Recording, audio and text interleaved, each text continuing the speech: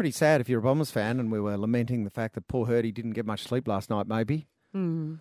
And then we went, what happened to Christmas Day excitement? When grown-ups couldn't sleep because they were so excited about what was happening in the morning or the next day.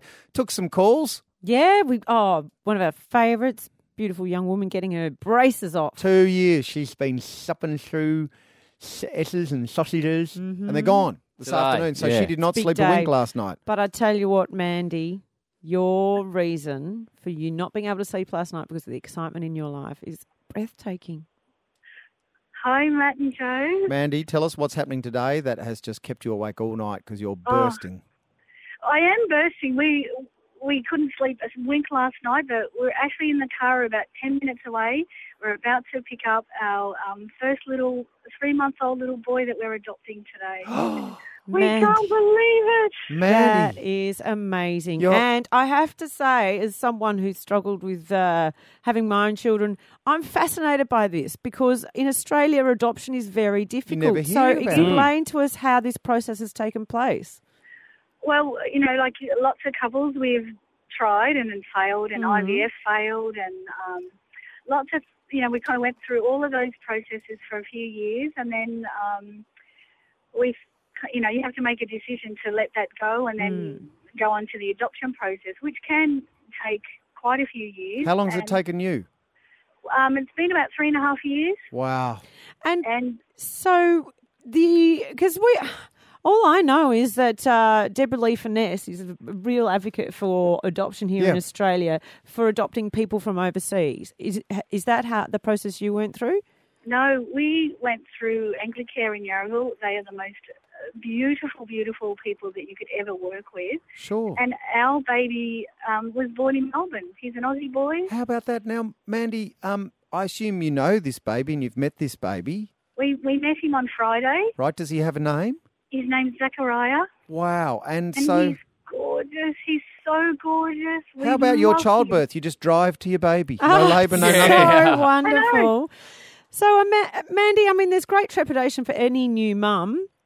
Feeling like, how will I know what to do here? And that's when you've given birth to the child. And so you kind of, I suppose there's a biological process that you go through. Are you fearful because you haven't had that? No. That's great. With his foster mum, who's had him for 3 months, is the most beautiful, wonderful woman you'll ever meet. Right. She has really... On the Friday, she spent all day Friday with us and talked us through everything and what he likes and things that he wants close to him. And so we really listened to all of that. And then we took him home for Saturday and dropped him off for a sleepover. Had him all day Sunday. Mandy, and he's just been perfect. Absolutely perfect. So excited, and it's just the most wonderful thing. I'm just wondering, do you have any anguish for the real mum?